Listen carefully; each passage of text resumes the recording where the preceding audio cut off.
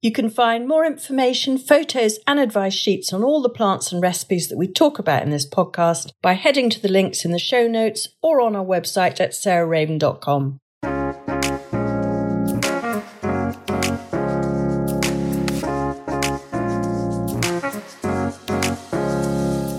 Welcome to Grow, Cook, Eat, Arrange, the podcast of me, Sarah Raven. And today, you just have me, all on my own.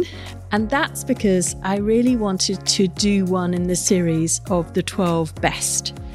And I wanted to do the 12 best veg, my 12 best ever veg. So the things that if I was cast off to a desert island, or I like to say instead, because that's a bit of a cliche, if I was sent to prison, what would be the 12 packets of seed that I would ask to take with me to then grow and feed my wing mates that will give me really delicious things to eat without too much TLC and watering, so quite easy to look after, that are easy, productive over a long period of time, and that I would want to eat on a daily basis.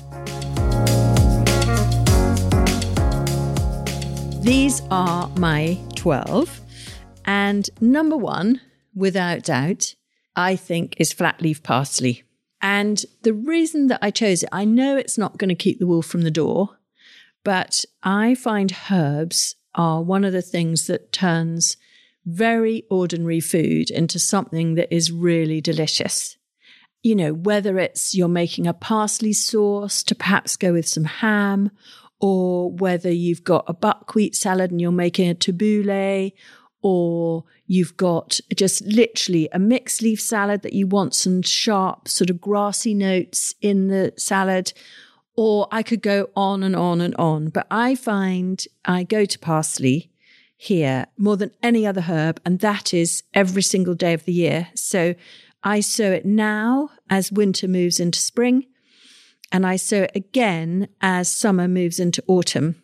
And if I sow it twice a year, I can pick flat leaf parsley. As I said, I think I use Giant of Napoli as the variety because it just seems to be the hardiest and yet the tenderest leaf.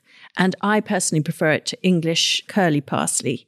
So yeah, my number one, without doubt, whether I was growing in a window box, on a balcony in a city, in the ground, whatever, it would be flat leaf parsley. And there's just one tip that you need to know about it, is it has a germinator inhibitor in the seed coat. And I'm really apologise if I'm teaching grandmothers to suck eggs here, but that will slow down germination. So what I tend to do is I just leave it soaking for a few hours, can even be overnight, in a little bit of water in a saucer. And then in the morning, I strain it through a sieve, lay it out over some paper towel, and then sow it once it's dried out a bit later in the day, and it will really speed up germination.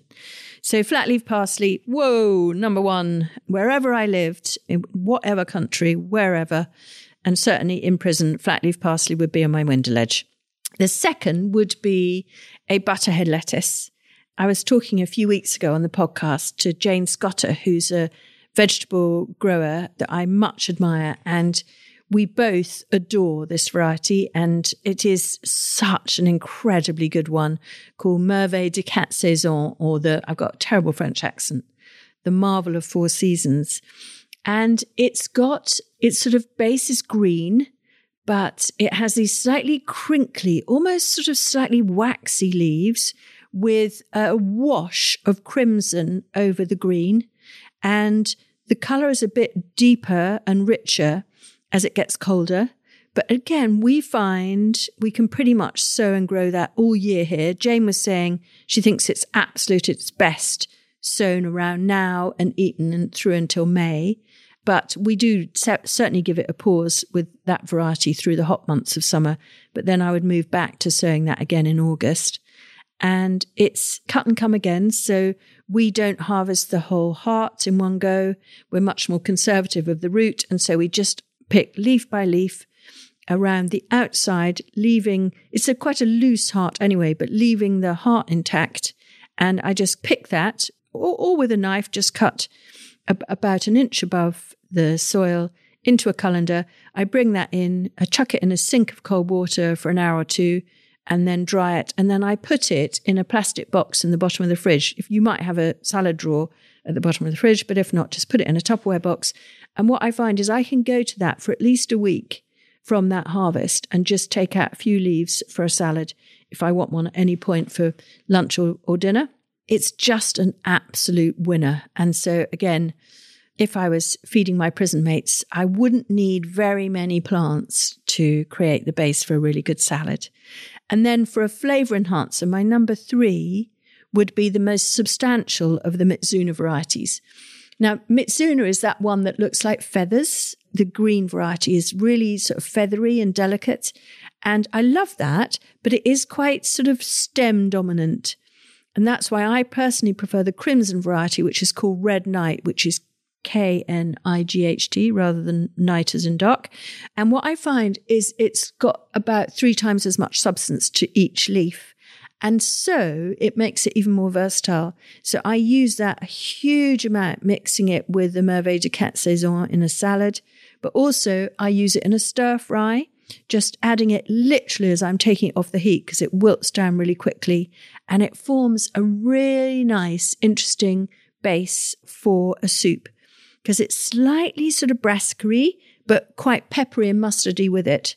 So it gives a really nice flavour with a can of coconut milk and a red or white onion just wilted down and then whizzed up. And it gives you this really nice peppery, sort of slightly peppy tasting soup.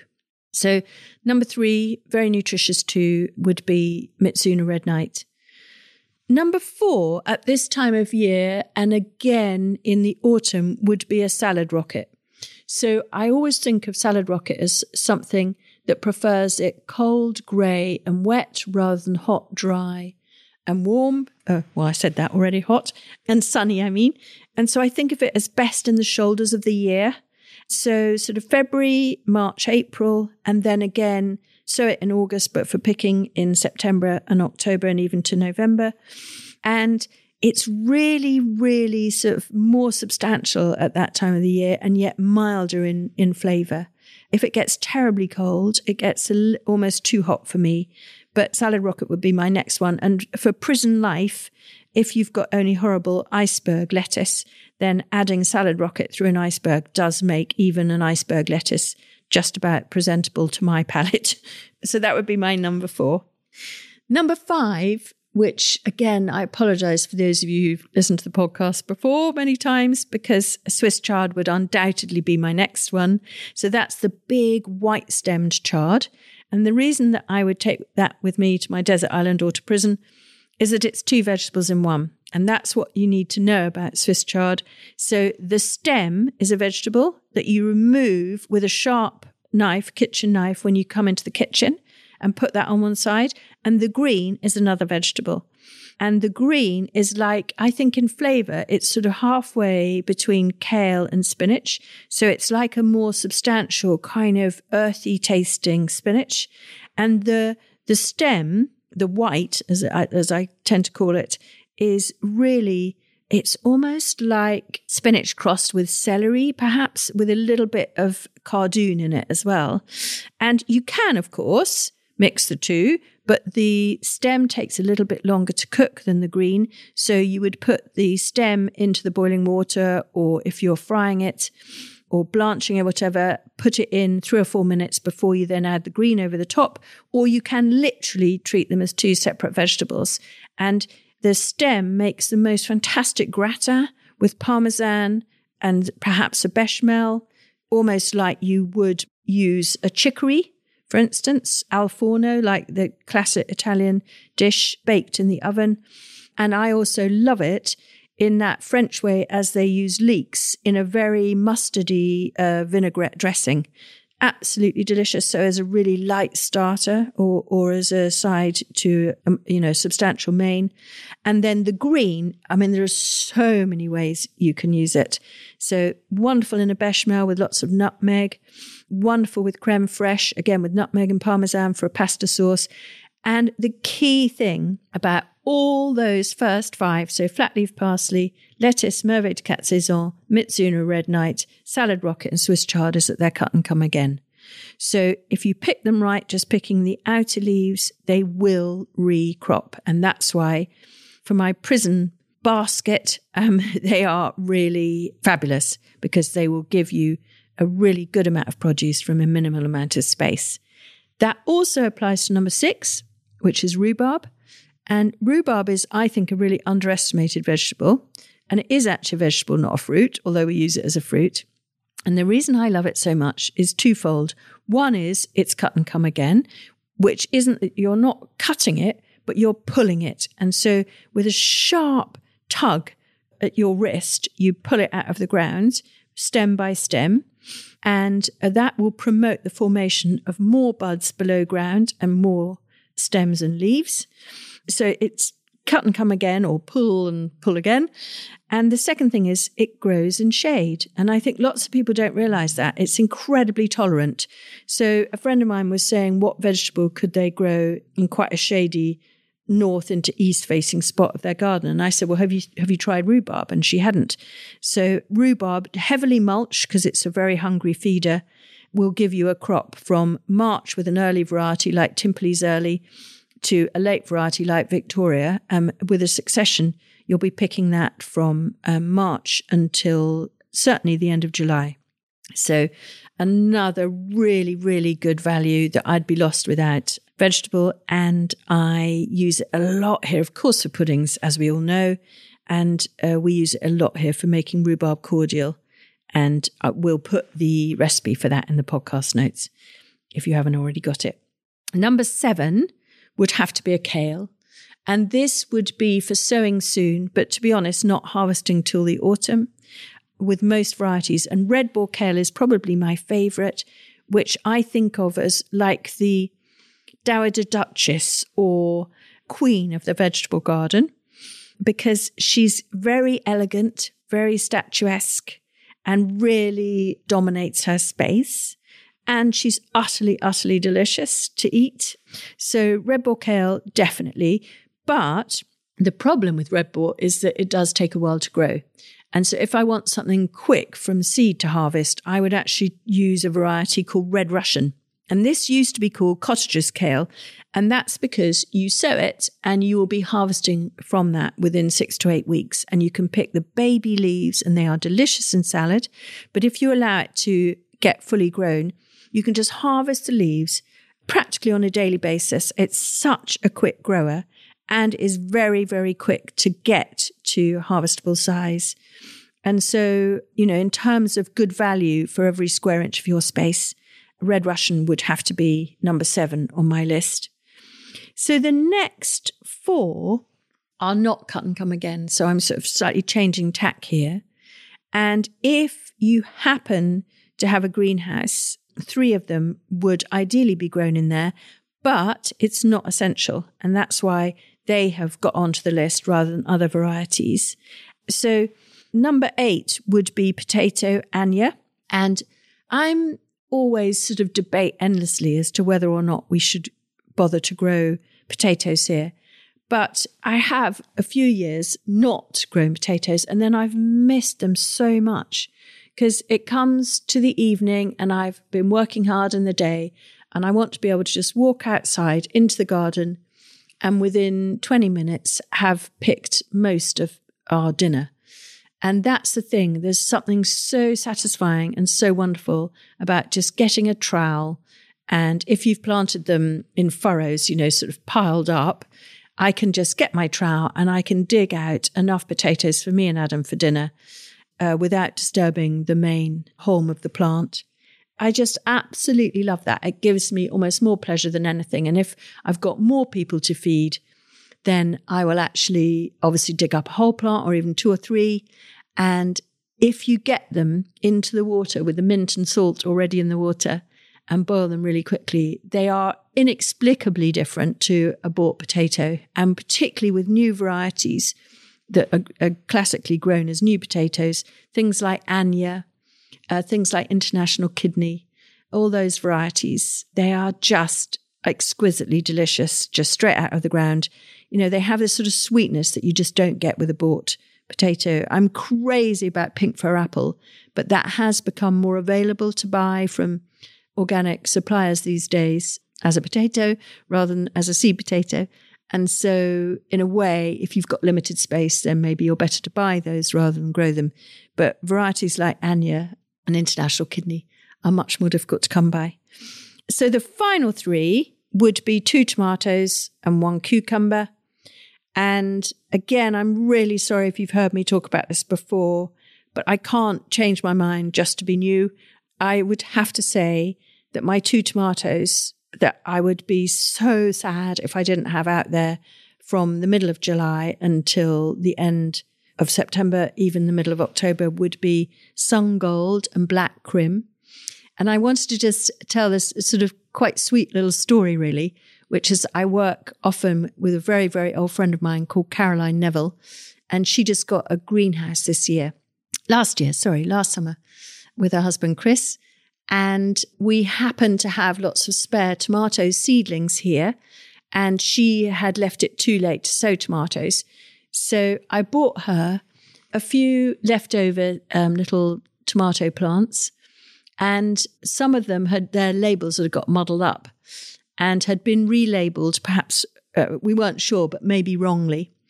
Anyway, I then went to visit her, and she said, this one called Tigerella is absolutely amazing. It's by far our favourite. And she kept sending me sort of messages that they loved this one called Tigerella, which I love too.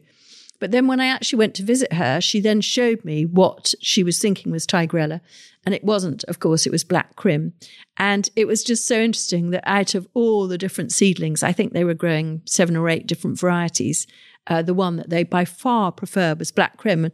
And I was slightly surprised that they'd chosen Tigerella. But so I was not surprised when I found out that, in fact, it had just been wrongly labelled and it was Black Krim. So, yeah, it's called Noir de Crimée. It's from the Crimea.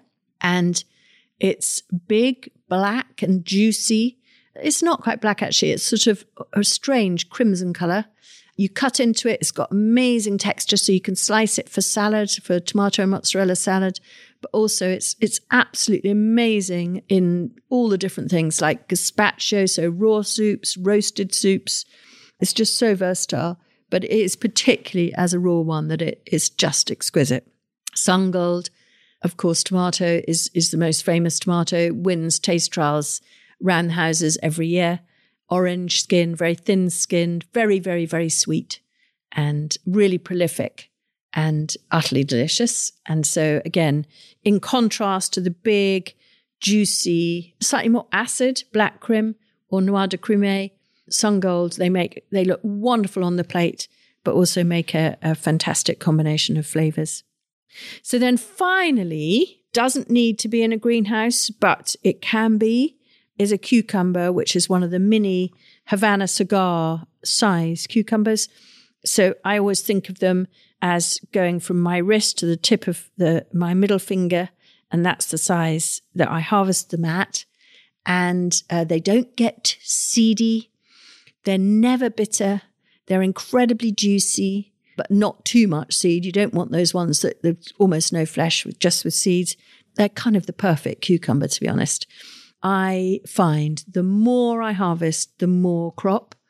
We counted them off one plant here last year and we got 42 off one, which is pretty amazing. And then I think we slightly got bored of counting. So I'm not sure that there wouldn't have been even more than that, actually. Anyway, just marvellous cucumbers, sweet, juicy, tender, thin-skinned, prolific, easy to grow, just absolutely tip-top, outdoor or indoor. Needs a frame because it's a climber. But yeah, a really, really fantastic cucumber. Don't grow too many. That's the one thing I'd say, because they're so prolific. Don't think, I'm going to have 10 cucumber plants, because are you really going to eat 420 cucumbers in the summer season? Probably not, unless you make cucumber chutney or pickle, which is, of course, delicious. So to round up, 4 absolute must-have 12-veg, flat leaf parsley, lettuce, the marvel of 4 seasons, Mitsuna Red Knight, salad rocket. I don't really mind which variety. We grow serrata here, but Swiss chard, rhubarb, probably an early and a late, so a Timpley early perhaps, and Victoria. A kale, either red Russian if you want it instantly, or red boar if you're a bit more patient, or both. Potato, perhaps one like Anya. tomato Sungold, tomato black crème or noix de crème, and a cucumber La Diva. And that concludes kind of what I feel are the must-haves. And those are the things that I've written about most sort of passionately and prominently in my new book, which is A Year Full of Veg, which comes out this spring. And I talk about how to grow them, why we decided they were the best varieties, but really in terms of taste, productivity, ease of growth. Those are the vegetables that I would passionately recommend. Thanks so much for listening to me on Grow, Cook, Eat, Arrange. Next week, I'm going to be joined by Adam, my husband, Adam Nicholson, and we're going to talk about the use of wood in the garden. I mean, particularly in the garden here at Perch Hill, where we use our own local wood or our own harvested wood as much as we possibly can. But just the whole general thing of why hazel, silver birch, willow and chestnut are really things to be celebrated for nature and for the aesthetics in a garden.